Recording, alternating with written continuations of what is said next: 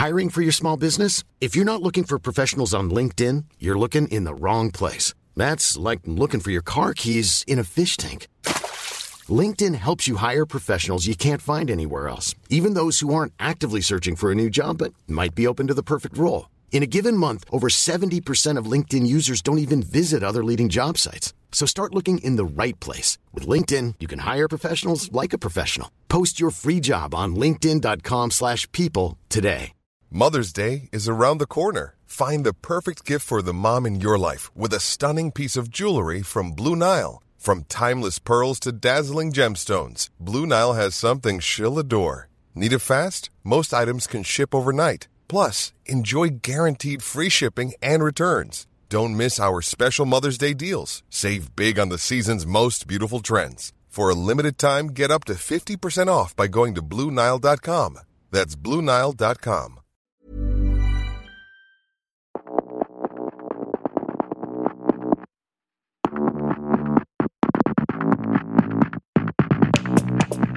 Hello and welcome to Eureka, the show that gets under the skin of science in a good way, as we invite a new expert every week to help us answer one of science's most interesting questions.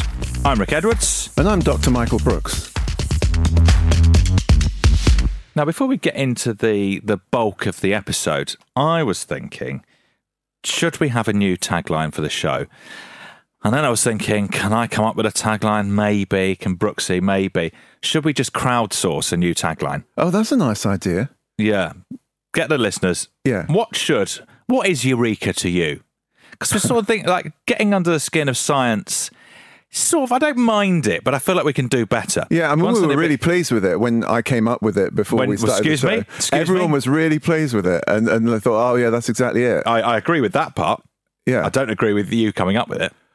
Oh, really? We're going to go there, are we? This happens every time we ever do anything. I come up with stuff, and then you remember it now. Yeah, I can't believe of course I am. this. Yes. No. Yeah, it was me. It was me. I mean, we're going to go back. Exec producer Luke will tell us that it was me. Okay. Anyway, I think we should get a new tagline.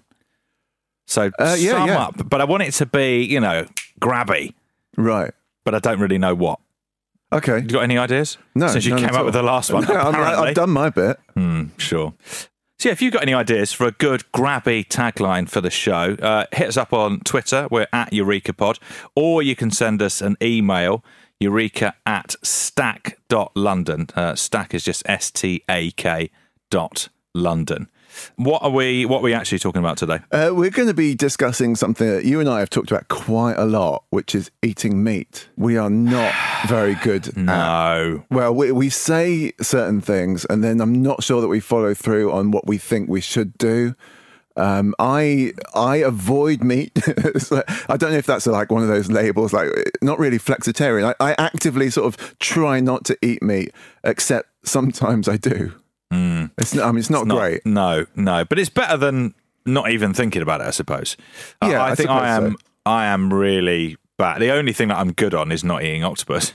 Yeah. Everything else, Are you still eating pigs? Yeah. Are you? Yeah. Which is inexcusable. Yeah. And I know that it is. And I do have to stop at some point.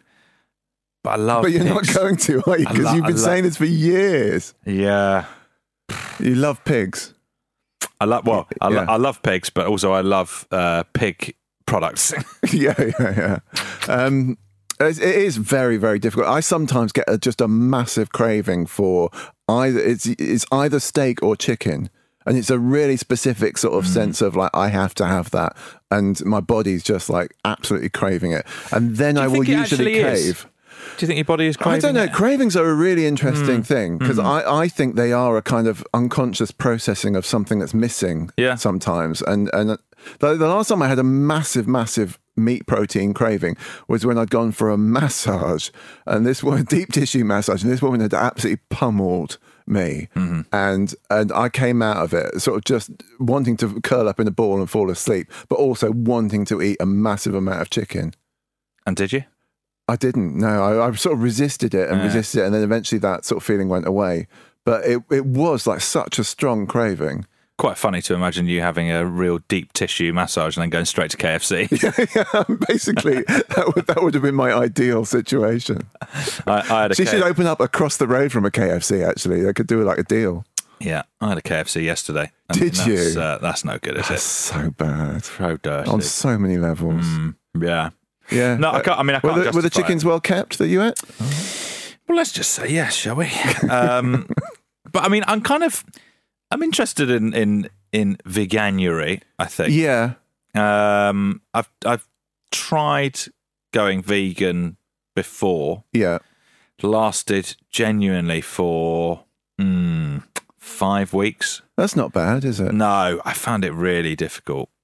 You're an oat milk guy though now, aren't you? Yeah. That side of things not too bad. Although I think I still prefer cow's milk on cereal. But see, I don't mind oat milk anywhere apart from in a cup of tea. It's bad. It's disgusting. It's bad in tea, isn't it? Yeah. But yeah, I really missed the thing that I missed was eggs.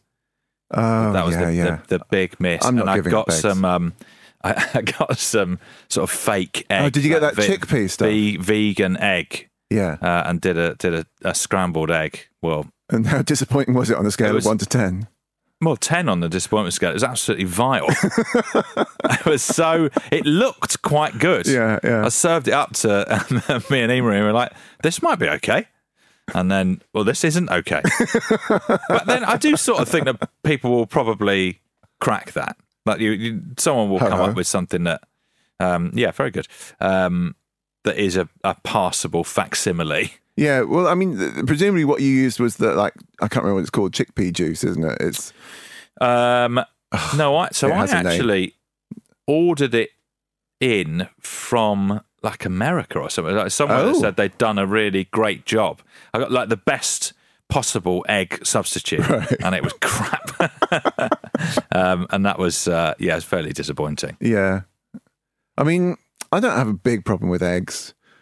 I mean, I guess maybe there are issues about don't they? Keeping chickens and I don't know. I kind of there's so many ethical issues, and to be honest, I don't think we're even going to get into the ethical issues today. It's really just about whether we need to eat meat or not. Like that's kind of what we're looking at, and some of the implications of eating meat. But basically, it's like, do we really need to? Humans love meat. Chicken wings, beef burgers, Wagyu beef, bacon. Eating meat has become such an intrinsic part of our lives that many people don't even feel like they've had a full meal unless there's a bit of meat on the plate. But that hasn't always been the way. Only a few decades ago, meat was a luxury, not the norm. Now, meat consumption is on the rise across the world, with global meat consumption more than doubling since 1990 and no signs of levelling off. Despite its popularity, meat is one of the most inefficient ways to feed humans, with our meaty diet using up more and more of the planet's resources. Surely, in the 21st century, we don't need to farm animals for their flesh. That's why this week we're asking, will humans always eat meat? So today we've got Dr. Melanie Joy as our expert, and she is the author of a book called Why We Love Dogs, Eat Pigs, and Wear Cows. Which title. Is brilliant. Yeah. That is such a good title. Which coincidentally is being re-released. I mean, who knows whether it's really a coincidence or whether it's an appearance on the Eureka podcast changes everything, really. I think there is a connection, but I think that the causality is going in the other direction. Oh, do you think so? Yes, I do, yeah. So the book is all about the psychology of why we eat certain animals but not others. And Dr. Melanie is also behind the charitable organisation Beyond Carnism, which focuses on not just the psychology of eating animals, but also kind of the broad relationship, the psychology of injustice and achieving social transformations, and just sort of, she's basically trying to change the world. Well, good luck to her. Yeah. Well, let's try and help. How did you kick things off? So I asked her what we know about the history of humans eating meat. I mean, evolutionarily, we know that humans have eaten meat as part of an omnivorous diet for thousands and thousands of years. There's no question of that. You know, the amount of meat that we have eaten is infinitesimal compared to the amount that we've been eating since the Industrial Revolution. But we have been, you know, as gatherer hunters, you know, it was 98, I think, % of our diet for much of the time was made of plants and 2% was made of animals. But we ate meat back then because we had to. Humans ate animals in order to survive. Today, some people eat animals because they have to. Some people don't have a choice. They're not economically, you know, they're economically disadvantaged or geographically unable to make their food choices freely.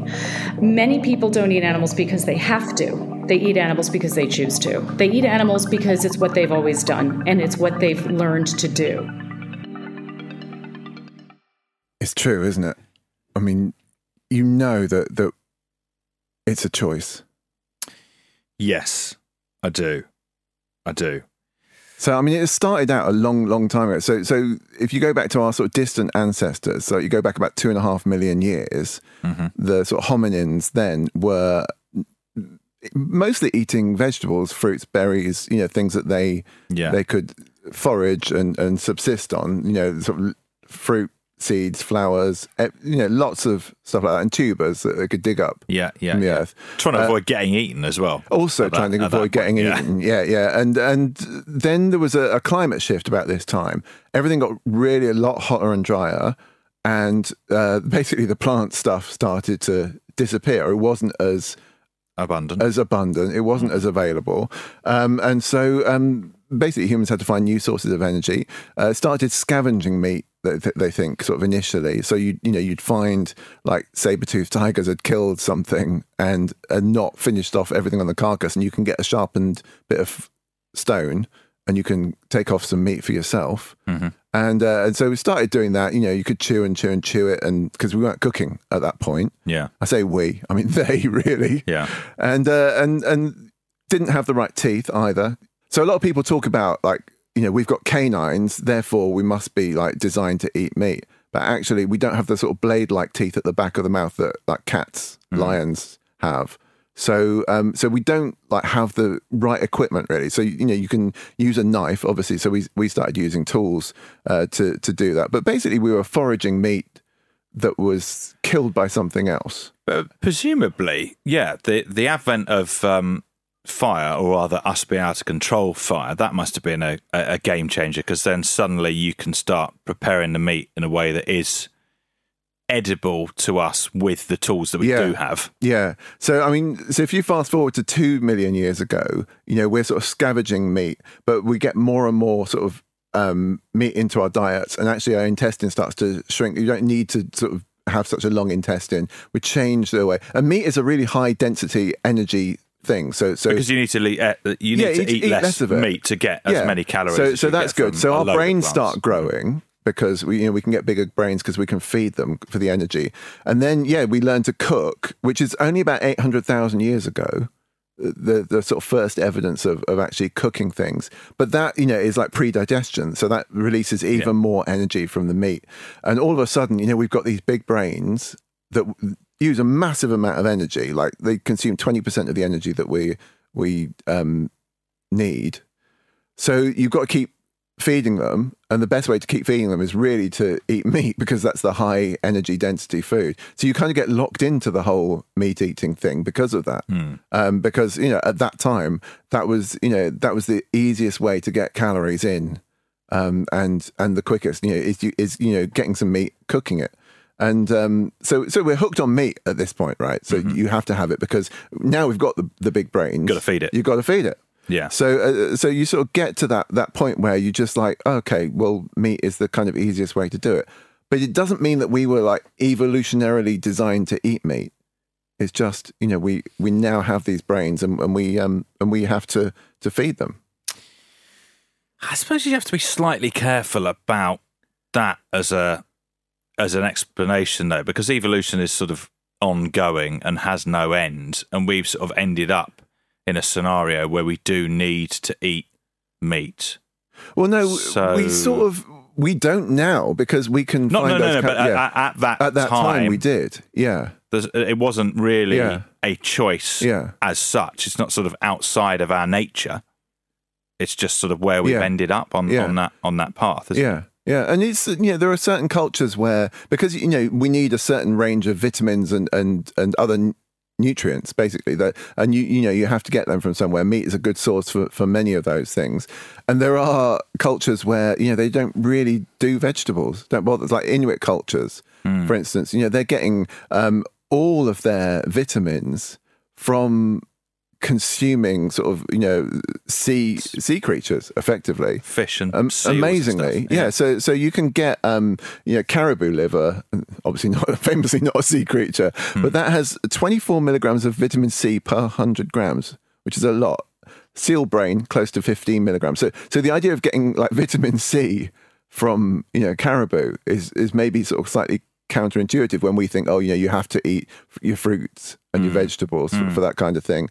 And you can get vitamin A from fish and sea mammals, livers, animals' livers, so like seal livers, full of vitamin A. So you can you basically can get the nutrition you need from the stuff that's in your environment, but you obviously want to choose the sort of easiest way possible. And, we are famously good at making things very easy for ourselves to the point where, we industrialize it. So it's... I once ate a bit of cured seal meat. How was it? Absolutely disgusting. But sort of disgusting on two levels as well. Was it worse than the fake egg? Yeah, I'd say it was worse than the fake egg. Really? Yeah. One, because I'm like, it was essentially... if I'm impolite not to, and it was being filmed. So I was just like, I don't want to eat seal, but I'm in a situation where I'm going to have to eat some. So I'm already against it. And then the actual taste of this stuff, I mean, it was genuinely disgusting. And I'll eat anything pretty much. I'm not a fussy eater. What was disgusting about it? Was it the texture? The texture wasn't great, but I think the cured... maybe interested. I mean, I don't want to, but maybe interested to try some just sort of normally prepared seal meat, but cured, fresh. Sort of intensified its flavour, and it was just really sort of overwhelming. Sort of quite fishy as well. It's just it really, would be, wouldn't it? Yeah, really weird. I did not enjoy it. But I suppose that if you strip eating back to, what it is for, all animals really. You're just trying to get energy, and then materials for your cells, and then some of the stuff that your body can't make, like molecules that your body can't make. That's sort of that's what it's about. It's not about taste. It's just like get the stuff in that you need. And it sounds like you can do that just by eating animals. Surprisingly, sack off the plants. So I'm wondering if that's it. Well, it's not because... Maybe, do you think we're eating too many plants? And we should be eating more meat? That's our veganuary message. You've got it all wrong, guys. You've got it all wrong. Be more Inuit. Yeah. That's not the message we want you to take away. No. But it is quite funny. So given that you can get all of this stuff from animals, why are we kind of... or do I feel like we're told quite a lot that meat-heavy diets are unhealthy? Well, they are in the way that we consume them. So because we consume so much. Because we consume a lot of this stuff. So therefore, with red meat, you increase your risk of colorectal cancer. We process meat, famously, into either KFC or hot dogs or bacon. All the whole, the pastrami, the kind of salami. It's all processed meat, and it's all increasing your chance of developing certain illnesses. I mean, it's sort of interesting that lots of dairy products can actually sort of mitigate those things. So if you eat not too much of them, and with certain other combinations like garlic and olive oil, you can actually the stuff in those. There's chemicals inside the garlic and in the olive oil which will inhibit the uptake of the problematic parts of those meats and those processed meats. Can I raise not really an objection, but a concern? Is there not going to be quite a lot of confounding factors when you look at sort of frequency of these kind of diseases amongst meat eaters? Because I'm just thinking, surely the group of people who are eating loads of meat, there's some other stuff going on that might be contributing. It's quite hard to strip away. Yeah. I mean, it's a bit like, when you go out and have 12 pints of Guinness and then a packet of crisps, and then you throw it up and say, those crisps were off. Yeah. So you've got this sort of situation where to do this kind of research is really quite difficult, and you have to take all the conclusions with a bit of a pinch of salt. But what we do know is that if you're cooking meat in a certain way, like grilling it, searing it, burning it on the surface, you are creating things on the surface there, chemicals that are not great for you. So but you get delicious. Which are delicious. So you get heterocyclic amines, polycyclic aromatic hydrocarbons, which are delicious and increase your chances of developing cancers. Oh. I know. Heme iron in red meat has been shown to promote colorectal tumours. But I mean, again, you have to eat a lot of this stuff, right? Yeah, that's my anaesthetic operation I was telling you about. Oh, is it? Yeah, guy going up the old ass. Well, it's better than the other one. Having a poke. Yeah, it is still better than the other one. Having a poke around and then getting rid of some business. Nice. Okay. Yeah, really nice. Yeah, looking forward to hearing all about that. And you will. I'll get some pics for you. Yeah. No, I'm all right for that. I don't mind internal pics, to be honest. But that's what I'm saying. It's just that I don't want to see the entrance. No. I'll just show you the tunnel. Okay. So processed meat is bad. Like burnt meat is bad. Why is processed meat bad? Because we process it with chemicals. Right. You basically engender things called N-nitroso compounds, which again are carcinogenic. So you have to sort of basically reduce your intake of processed meats, and I mean, you should just have if you're going to eat meat, you should just have a small and reasonable amount of meat. Not eat bacon, which you're processing and then you're grilling. But bacon is delicious. What is the what's that process called? Like the browning on the outside of stuff. It's got a special name, hasn't it? And it's so tasty. But you're telling me that it's bad for me. Yeah. The Maillard reaction. That's it. Yeah, that's the one. Yeah. And it basically, I think it just makes things taste really nice. And I am not one for saying, that you shouldn't have it because it might increase your chances of developing cancer, as long as you're sensible about it and not eating too much of it. I mean, this is one of the problems with this whole thing, is that actually when you do the stats of the recommendations about cancer and everything else, they can get really sort of communicated. So there was a story that came out a few years ago where a daily bacon sandwich increases the likelihood of bowel cancer by 20%. And the Sun ran a headline. Careless pork costs lives. Yeah, I mean, which is very good. I can't ever give that disgusting rag any credit, but that is quite a good headline. Yeah. But the point is that actually your average, if you're an average Joe, the chance of getting bowel cancer is about 5%. Okay. Yeah. So increasing that by 20% basically 6%. Puts it up to 6%. So you actually increased it by 1% with a daily bacon sandwich. Now I'm thinking most people aren't having a daily bacon sandwich anyway. No. They're probably having, maybe one a week. Yeah. Maybe two a week even. Yeah. But that again, so that sort of, you get that in your head then that having a bacon sandwich is going to kill you. I think but it's not. It's such a common confusing bit of reporting, I think, when you say 20% increase, for example, when the sort of risk before that is low. Yeah. It's so because actually if the headline was increases from 5% chance to 6% chance, people are just like, well, it wouldn't even make the newspapers, no, it wouldn't. Would it? People would just be like, well, that's fine, actually. Yeah. Because it's 5% anyway, which is, you sort of think, oh, God, that's not great. Yeah. And if you told me 6%, I'd say, oh, that's not great, but I wouldn't change my life because of it. But I really like bacon sandwiches. Yeah. It feels like, I mean, you've just told me, really, that life's too short. Yeah. Yeah. So going back to what you were saying about the the climatic changes, so the getting hotter and drier, and the abundance of plants being reduced, and that being why we first started to sort of scavenge meat. Yeah. Interesting then that I assume our current sort of meat addiction is having a big impact on our climate. Yes, massively.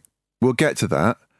Let me just tell you about, so there's a really interesting thing I came across. You can get like all of the nutrients that you need from a vegan diet, it's true. Mm-hmm. Except for, it seems like vitamin B12 is the thing that you can't get. Mm-hmm.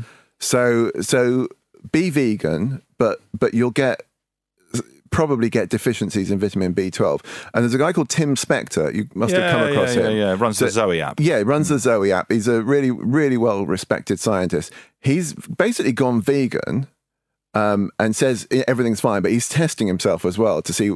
And he basically has a massive shortage of B12. Mm-hmm. And he said the only thing that fixes it, like, you know, he's sort of done the supplements that vegans recommend, but it hasn't really restored the amounts that he needs. Yeah. He said, I could get injections of B12 on a regular basis, but that's not really the way I want to go.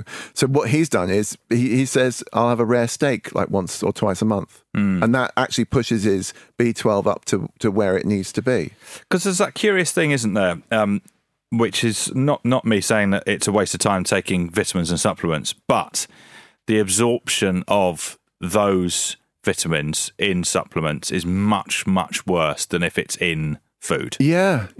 Or across the board, pretty much. So you can take B12 tablets and it won't really touch the sides. Well, this is it. And this is why, you know, when you read the supplement bottles, they say, you know, take with a meal or something, because actually, you know, you need to have these things in combination with other things to be properly absorbed, you know, or to even have a chance of being absorbed. And why sometimes it'll be like, it's 1,000% of the RDA. And you're like, what the? And why have you done that? So little of it will be absorbed. So you really, you're chucking a load at it. Although I have heard of people overdosing on vitamin D. Like really? Getting too much and getting ill from it, yeah. So, you know, I mean, again, this is not a show for medical advice. Please don't take our advice on face value. No. Not a real doctor, etc., etc. But vitamin D, you get from sunlight predominantly, and then in the winter, what do? Where do you get it from? You take supplements. That's sort of it, isn't it? Yeah. Doesn't that naturally occur in anything? You get some in foods. I think you get some in salmon, but not enough. I don't think you get enough. Yeah. So basically, you know, what you can do if you're not going to be vegan, if you're not going to do veganuary, opt for things like grass-fed beef and leaner cuts of meat, and don't be grilling stuff all the time. You know, you can bake it. I mean, it's just like nobody's going to do this, are they? Yeah. Nobody wants their poached steak. God, it looks really anemic. So terrible. Such a terrible idea. A grey, soggy steak. Yeah, just don't eat it all the time. I will still grill a steak. Yeah. I just won't do it more than like once a month, or even probably once every 2 months or something like that. So I don't eat it all the time. And I'm covering the fucker in salt and I'm sealing it on a very hot pan. I mean, you know. Yeah, because life's too short. Yeah, basically. So, on to issues of climate change. So we are destroying the planet with meat through its climate changing effects. There's no two ways about it. And I asked Dr. Melanie about that. So on one hand, things have changed in various ways. It is true that meat production has increased in some places in the world. Meat consumption is also decreasing. And so when you look at the type of animal consumed, that is changing. More and more people are waking up to the reality of what's happening to animals and are saying no. However, the machine of carnistic production is, of course, increasing its output and exporting its problems. Like big tobacco, big agriculture is exporting its problems to places in the world where people have, are less able to resist it. We know that animal agriculture is a leading driver of, as the UN says, some of the most serious environmental problems facing the world today, not the least of which is climate change. And yet, many climate advocates do not engage with animal agriculture. It actually gets sidelined in conversations about climate change. Did she say carnistic? Yeah. As in carnism? Yeah, so she believes in this, she has sort of identified, I would say, this thing called carnism, which is our sort of unspoken belief that it's okay to just use other animals as, things that we eat and wear and, and process for our other needs. And it is this kind of almost conditioning that we grow up with, that this is just normal, this is just how life is. And people rarely question it. I totally agree, and I do sort of quite strongly feel that in, I don't even know how long, probably not that long, like 100 years, we will look back on this period when we were butchering, billions of animals every year in these huge warehouses, in these terrifying sort of mega farms, and just be like, what the that is so barbaric and savage, and I don't think people will be. But it's sort of cleverly orchestrated in some senses, in that you just never see it. And you don't see it. I mean, they keep these things away from us, don't they? So especially in America, where they have these massive mega factory farms where they just put all the animals in one place together and industrialize the whole process massively. Never allow a camera in. They'll never allow, it's closed off. It's just, you don't want to see what goes on in here. Yeah. And people basically say, no, I don't, fine. Just give me my KFC and my Big Mac, and that's absolutely fine. And that's just the conditioning. That's the way we've all grown up. Mm-hmm. And so when you hear somebody say, have you ever thought about how barbaric it is? Or have you ever thought about how the pig feels about going to slaughter? You're just like, I don't want to. No. Thank you. And that's the extent of our defense against it, is not to acknowledge it. So that's what she means by carnism. Yeah. Because actually, the thing is, you can't, I don't think you can defend it. I think it is an indefensible thing. Yeah. I genuinely can't think of a sort of an advocacy that would make any sense for the sort of industrial scale on which people. I've had friends say to me, "Well, at least by raising cows for beef and dairy, they get to have a life and they get to exist. Otherwise, they wouldn't exist." I'm like, that's not an argument at all. No, because you could actually say the same about raising human babies for meat. Yeah, couldn't you? It's like, we give them a nice childhood. Yeah. They have a really nice time. And I then feel like that would go down badly. It's a really hard sell. I'll cancel that startup. Yeah. You and your island full of babies. And what's he doing with the babies? Well, after a certain point, when they're no longer useful to science. Yeah, then they... he's serving them up. But, I mean, it's sort of barbaric, isn't it? It's definitely barbaric, but we don't like to think about it. No. And, so you make that sort of I'm not eating octopus distinction because you know so much about octopus and you know about octopus's level of consciousness, and you're just uncomfortable with taking that away from them. Yeah. So a friend of mine who's vegan, actually, I said, why are you vegan? And he said, I don't like the idea of removing consciousness from the world. It's like any level of consciousness. I don't feel comfortable with it. I thought that was a really good take on it. And I think I've told you before about the woman who studies animal consciousness, a researcher who says, she says, I've studied all these animals, and every animal I study, I never eat, because I just can't eat them. And she said, I will never study cows. Yeah. It's just like, because she knows that you can't square it. You can't make sense of it. No, I don't think you can. I mean, I had a wobble quite recently when, I don't know if you remember this, but someone somewhere is starting an octopus farm. Oh yeah. And I was obviously apoplectic about it. But then immediately you're just like, well, pigs are at the very least as sentient as octopuses. Yeah. Why am I not why am I not concerned about the vast sort of industrial agricultural complex that is murdering them. I had this when I had lunch a few years ago with Peter Singer, the animal rights philosopher. And he's been vegan since 1970, I think it was. I made the mistake of inviting him to lunch, and of course it was the worst meal I've ever had, because he just went through the menu and was like, "No, you can't eat that. You can't eat that." And I said, "Well, I don't eat octopus." And he said, "Well, if you're not eating octopus, you definitely shouldn't be eating pigs." No, he's right. I'm like, "Oh, what can I have here?" Yeah, and he's like, "Well, there's this chickpea water." That's exactly what. Basically, I think I went down the avocado road in the end. Yeah. I really resented paying for that lunch. Yes, disappointing. Yeah, but do you want to know how much meat we eat? Yeah, go on. So we eat in the UK. So back in 2013, it was the average consumption was 78 kilos of meat a year per person. Now, or latest figures I found, 2017, that's gone up to 85. So, presumably by now, sort of 5 years on, it's gone up again. In the 90s. But we keep eating more and more meat, basically. And my body weight in meat every year. Yeah. Good, isn't it? Yeah. Yeah. Yeah. Don't try and pretend you're 85 kilos. No, I'm saying I'm at the upper end.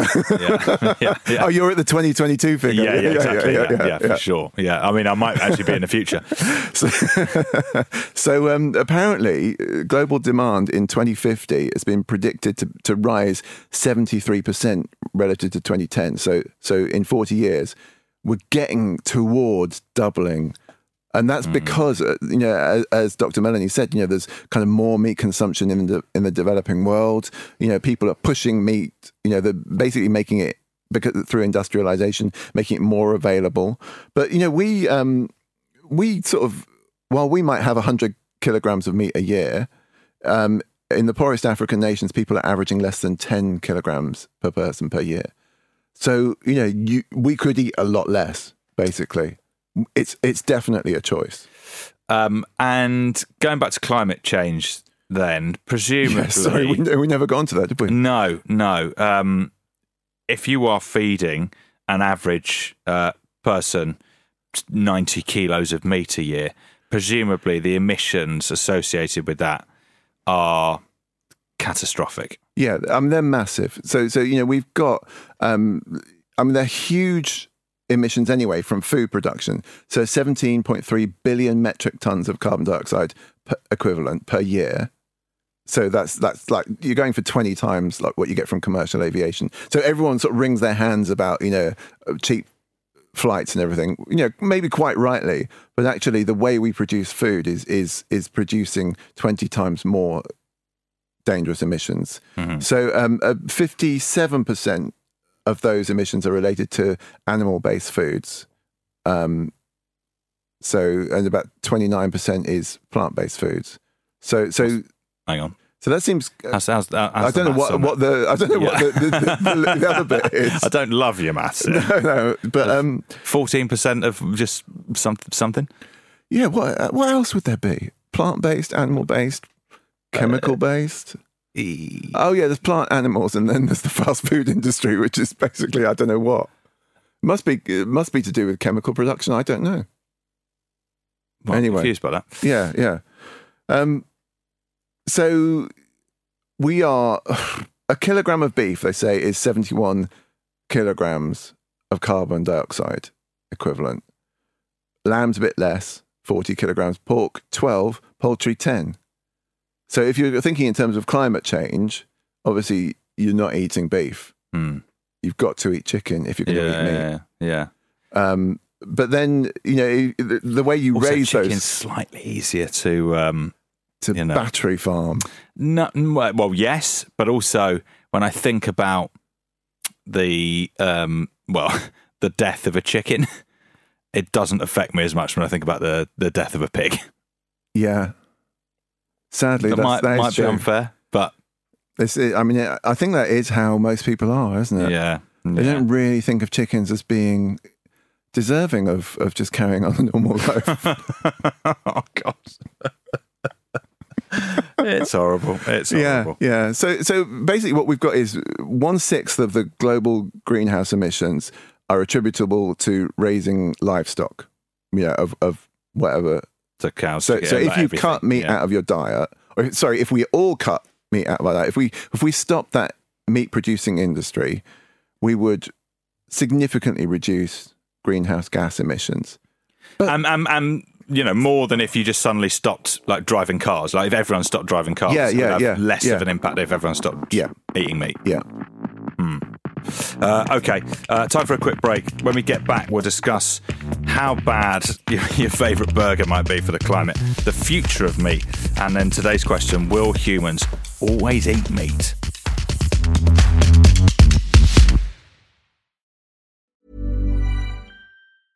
Ryan Reynolds here from Mint Mobile. With the price of just about everything going up during inflation, we thought we'd bring our prices down. So to help us, we brought in a reverse auctioneer, which is apparently a thing. Mint Mobile Unlimited Premium Wireless. How to get 30, 30, bit to get 30, bit to get 20, 20, 20, bit to get 20, 20, bit to get 15, 15, 15, 15, just $15 a month? Sold! Give it a try at mintmobile.com/switch. $45 up front for 3 months plus taxes and fees. Promo rate for new customers for limited time. Unlimited more than 40 gigabytes per month. Slows full terms at mintmobile.com. I'm Sandra, and I'm just the professional your small business was looking for. But you didn't hire me because you didn't use LinkedIn Jobs. LinkedIn has professionals you can't find anywhere else, including those who aren't actively looking for a new job, but might be open to the perfect role, like me. In a given month, over 70% of LinkedIn users don't visit other leading job sites. So if you're not looking on LinkedIn, you'll miss out on great candidates like Sandra. Start hiring professionals like a professional. Post your free job on linkedin.com/people today.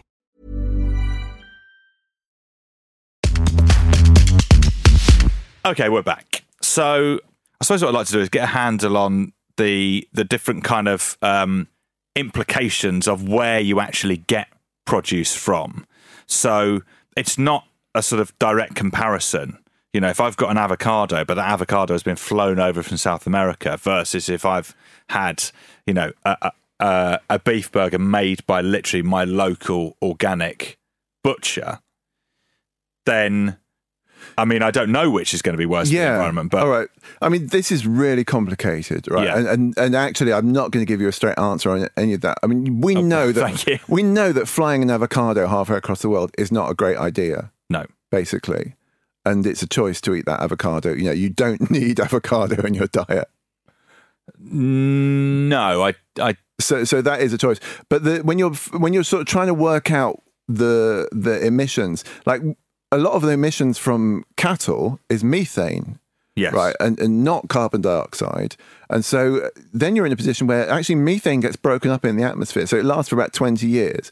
But in terms of long-term long-term impact of climate, it doesn't have one. Although for those 20 years, it is a powerful greenhouse gas. Mm-hmm. So sort of balancing the equations on all of that is definitely difficult. And I don't think that's the thing that's going to make most people give up meat. I just don't think it's going to. I think we're in a position where, you know, you can make those arguments. And if you're in the position where you're thinking about the climate and you're upset about the climate, then yes, you're probably going to maybe make that decision. I'm not going to eat beef because it's definitely contributing. You can't really exactly say how much, but it is definitely contributing. And so you can opt out of that.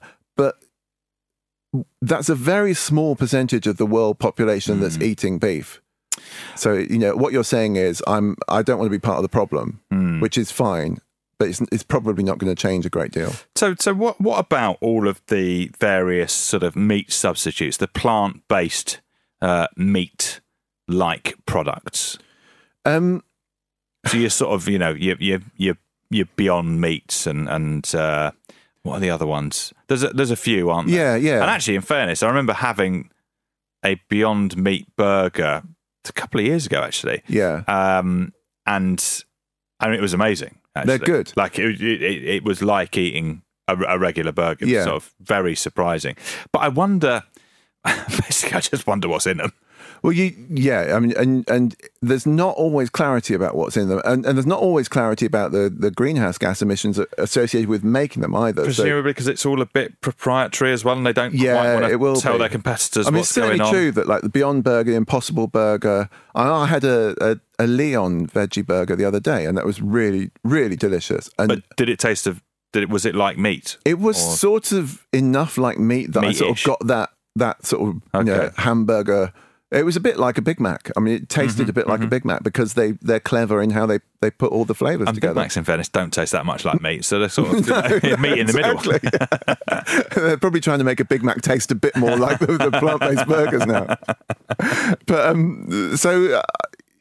those things are good. They're associated with 98% less greenhouse gas emissions, according to the sort of official figures. But some of them have got into a bit of trouble. So Beyond Meat and Impossible Foods got into a bit of trouble with, I think it was in the New York Times, because they wouldn't disclose exactly like what the total amounts of sort of greenhouse gas emissions were. And they sort of defend themselves by saying, it's complicated. But at the same time, it's very clear that they're much better for you in terms of, what goes into your body and any sort of cancer-causing effects, much better for you than anything, that's got meat in it.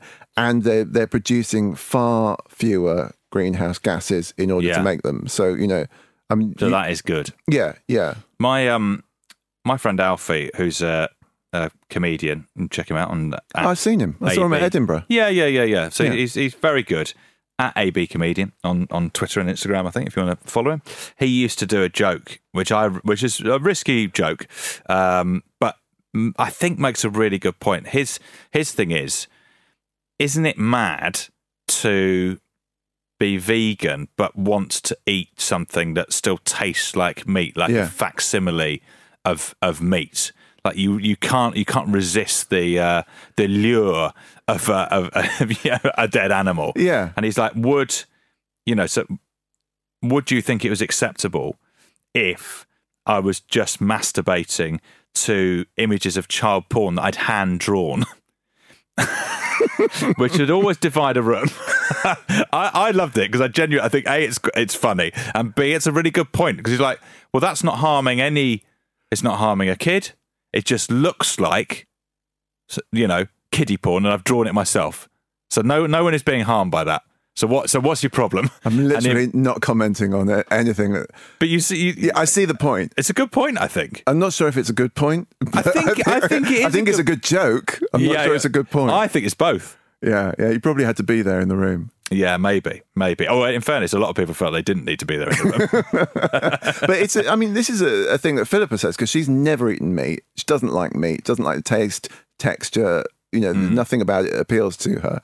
And she doesn't understand why people need to, eat burgers that are sort of imitating meat to the point where, they're dripping red juice. Yeah. But I completely do, because I love a burger. I love a beef burger. And actually, it just hits some of those points that you go to a burger for. And if you can do that while you're eating something that's producing far less greenhouse gases, using less water, less land, and we haven't even talked about sort of land use for feeding cattle. No, and actually what has to make way for that land. Yeah, exactly. Yeah. So, there's lots of issues of why we should eat less meat. And we're not even going to go into the whole sort of issues of consciousness and everything else. Maybe we'll save that for another episode. But I'm gonna. So can I move us on to something that gets mentioned quite a lot in this context, which is insects. So insects, immediately everyone fit on that sort of vague consciousness scale. You're like, fuck them. It's okay. And actually, I don't particularly subscribe to that, but I think a lot of people do. I definitely do. And insects are, well, I was going to say cold-blooded. I mean, they don't have blood. They're sort of, they're just weird, aren't they? They're insects. Yeah. And they're pretty good at converting food into protein. Yeah. So they're quite, and that, so on that basis, they're quite an appealing possible meat substitute, aren't they? Appealing is the word there that needs some kind of support. All right. Let me just what Dr. Melanie had to say. I think it would be extremely difficult, if not impossible, to get a lot of people in the population and various populations on board with eating insects. I mean, that would be overriding a lot of aversion that's already there. And it's really unnecessary. I mean, we have alternatives. We have fantastic alternatives that come from plants. I mean, today there are so many plant products and really like natural, pure form plant products. We can eat beans instead of beef and, reduce our carbon footprint significantly and not worry about creating yet another set of individuals that we then end up killing and feeding to humans unnecessarily. I'm totally with her. Yeah. I mean, it's like, when you put it like that, you're like, we're just swapping out one group of animals for some others and saying, right, you're on the block now. Which are far less appealing. And still require lots of processing and stuff that plants just don't. I mean, let's just go back to eating more plants. There's a bit of cultural stuff going on here, though. Yeah, because I remember in Mexico years ago, just going to you go through the markets and they'd have sort of big baskets full of sort of spicy fried insects, and people are just sort of buying them as a snack. I had some; they were delicious. Were they? Yeah, really good. Really good. It's just like a nice, savoury snack. Is it like pork crackling? Little bit. Yeah, not quite as tasty, but good. And also just like seasoned nicely. I mean, anything once it's seasoned is all right, isn't it? Yeah. Our aversion to eating insects I don't think it's common across the board. No, I mean, it's hard, isn't it? Because I sort of feel like, if you're living in a culture where eating insects is fine, then you're probably going to be eating insects and you're probably not going to be eating a lot of meat anyway. So what we're talking about is sort of that switch from people who are used to eating lots of meat and saying to them, right, you can't eat lots of meat anymore, but you can have these insects or you can have these plant-based foods. And I think most of those people would choose, because the culture they're coming from, they won't choose the insects. They'll actually choose the plant-based food once they've tried it and found that it's actually delicious. There's quite a few startups around, though, aren't there, that have been trying to crack this, but for how long? Insect protein thing. I mean, has anyone made just a basic insect burger? I actually don't know that, but it's certainly not taking off in the same way that plant-based stuff is. No. You're not getting them in Tesco's, are you? Whereas now you've got the massive amount of plant-based stuff in Tesco's that's actually, and all other supermarkets, and it's there. The insects thing is just not going to happen. No, I don't think it's going to happen. It does just come down to, aside from lots of people having an aversion, it really does come down to, it's a mad thing to say, shouldn't be killing all these animals to eat. We should be killing different animals to eat. That just can't be the solution. I'll tell you where insects might work better, and that's in pet food. So about a third of the meat that we prepare, for want of a better word, goes into pet food. And actually, you can replace all of that with insects, and nobody's complaining, basically. So we give Rafi some insect-based food now, and she's fine with it. Yeah, and it's sort don't give a shit, do they? No, of course she doesn't give it. I mean, she eats shit off the pavement. It's been there for 3 weeks. It's just like. But actually, you can make insect-based pet foods that are nutritious and as good for you, probably better for you. In fact, you can even do vegan pet food that's better nutritionally than traditional meat-based pet foods. And so you can. But the insect food is expensive, right? I mean, this is the other thing is, there's a reason why that meat gets put into dog food. It's just about fit for consumption, but it doesn't have to be. That meat is not organic free-range meat. And it is cheap. Yeah. Which makes the dog food cheap. Yeah. Right? But that's coming out of the mega farms. Yeah, insects are not quite so cheap. There's a mouse meat prototype for cats, by the way. Oh, that's good. Yeah. Well, once the scientists are done with the mice, well, I mean, literally, they're saying that it's better. Like people talk about, we're going to culture meat in petri dishes so that we don't have to kill animals for it and all that kind of stuff. And but if you just use mouse meat, there's no regulation on it. at all. You can basically just knock yourself out. Yeah. So there's just no red tape. Presumably, I feel like we've been talking about lab-grown meat for decades. Yeah. And it's not really advancing, although there are some people who've got licenses for big old facilities, haven't they, recently? Yeah. To try and to start mass producing, because at the minute it's incredibly expensive. Yeah. And don't you still have to kill animals? I think you do to produce them. I remember writing about this ages ago when is it PETA, the People for the Ethical Treatment of Animals? Yeah. They were championing this new like cultured burger and saying, oh, this is the future, and we can have cruelty-free meat. And in order to culture those cells, you have to grow them in a thing called bovine fetal serum, which is, just as the name suggests, made from bovine fetuses. So you've got these pregnant cows being taken to the abattoir so that you can pull out the serum from their uterus. Again, this is not cruelty-free. Yeah, and you like this, Peter. yeah, it's not great. And people are trying to develop alternatives. But basically all of that kind of branch of biology where you're trying to, grow stem cells and everything else needs this stuff still to effectively culture biological cells. So I just feel like that's never going to happen either. That's a bit like the insects. And the other thing about that is I feel it's a bit like the geoengineering. So, when we talked about carbon capture technologies and how technology is going to solve the climate crisis. Yeah. Actually, it's not. It's really expensive and difficult and is not working very well after decades of effort. And I think it's the same thing with the cultured meat. Yeah, it's the refuge of the techno-optimist, isn't it? Really? Exactly. And then it becomes a problem because you're actually, you're delaying the transition to, people just accepting they can eat plant-based foods and thus, you're sort of prolonging the problems of climate change.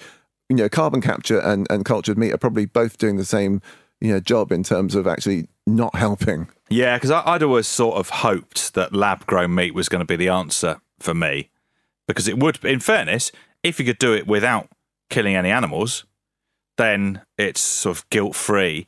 But I think the environmental impact is going to be pretty awful still. And also it just doesn't don't need to do it, seem viable. No. Or like it's going to be happening anytime soon. Yeah. So we'll probably have to discount that. So, all right then, will humans always eat meat? I think no. And I don't really know what time frame, but I pretty strongly feel that we're going to move away from it because it's just really hard to justify. But I think it's really hard to imagine a time when everyone's going to listen to us. Do you know what I mean? Like, yeah. But a lot of people are going to say, do you know what? I don't care. I like it. It's there. I'm going to have it. It's cheap. But do you not think there will come a time when it sort of goes back to being like a real treat? Maybe. So maybe we'll eat a lot less meat in the future. Yeah. And one of the problems is you get these sort of massive lobbying efforts that come from the meat industry. So we got contacted, actually, our producers said, we got an email from somebody who's working with vegan food producers and saying there's no vegan food lobbyists in Parliament, but there's absolutely tons of meat industry lobbyists in Parliament. So legislation is always on the side of the meat producing industry. So again, that's another hurdle that has to be overcome. Anyway, so let's hear what Dr. Melanie had to say. It seems very clear to me that the combination of technology, awareness raising, and sheer necessity is driving us away from eating animals more quickly than I ever imagined that I would see this.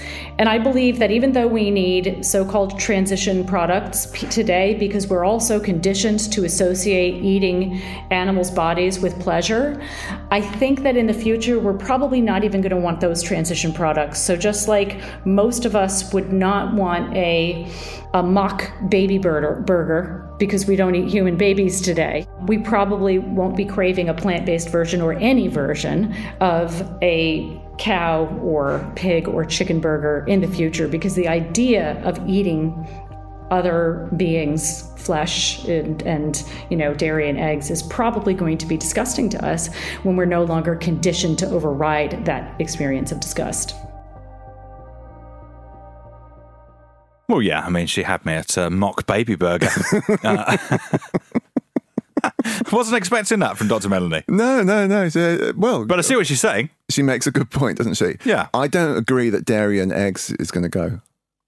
I don't think we'll stop eating dairy and eggs. But not on a global scale, definitely. Maybe. But it all sort of ties into the same thing, though, doesn't it? Ultimately. Yeah. Like the reasons not to eat meat, okay, they're not exactly the same as the reasons not to eat dairy, but there's a lot of overlap. There is, but there's not as much overlap. And I think it's expecting a lot of people, if you're asking them to give up keeping chickens, having eggs, and then, But if you think about, like margarine is basically an absolutely fine butter substitute. All of the non-dairy milks have like their popularity is massively increased. They are, but I mean, and they're pretty good. They are good. Almond milk is environmentally hugely problematic, isn't it? Because the amount of water that goes into growing almonds, it's not very nice. Yeah. So go oat every time. Yeah, and you can make your own oat milk. I mean, can you? Apparently, yeah. Good God. So you have to soak oats in water and then sort of squeeze it through some sort of muslin. I mean, I'm not doing it, but apparently you can do it. Yeah, I'm not doing that. No, obviously not. Okay, so we'll obviously be dead, but what do you reckon? 100 years' time? 100 years' time, I think we'll be eating far less beef. That's as far as I'll go. I think we're really rarely eating meat by that point. Really? Yeah. You have more faith in humanity than I do.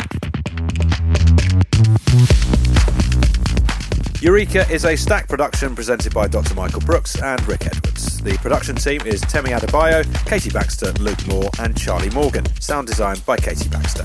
Special thanks to today's expert, Dr. Melanie Joy. Please subscribe and rate wherever you listen to your podcast. It does make a massive difference. We also really love hearing from you guys, so if you have any burning questions you want us to answer, drop us an email at eureka@stack.london, or you can find us, as always, on Twitter @EurekaPod.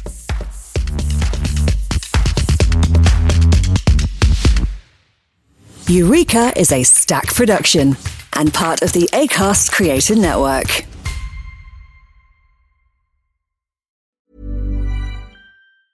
Hey, it's Danny Pellegrino from Everything Iconic. Ready to upgrade your style game without blowing your budget? Check out Quince. They've got all the good stuff, shirts and polos, activewear, and fine leather goods, all at 50 to 80% less than other high-end brands. And the best part? They're all about safe, ethical, and responsible manufacturing. Get that luxury vibe without the luxury price tag. Hit up quince.com/upgrade for free shipping and 365-day returns on your next order. That's quince.com/upgrade.